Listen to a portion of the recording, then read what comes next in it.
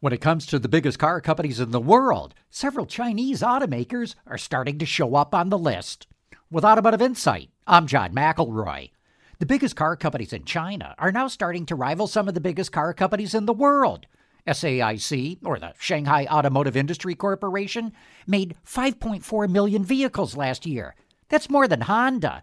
FAW, or First Auto Works, made 3.5 million vehicles. That's nearly as much as Ford.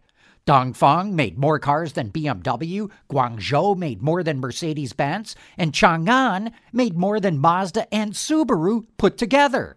These Chinese companies mostly make cars for foreign car companies, so they don't get to count those sales as their own.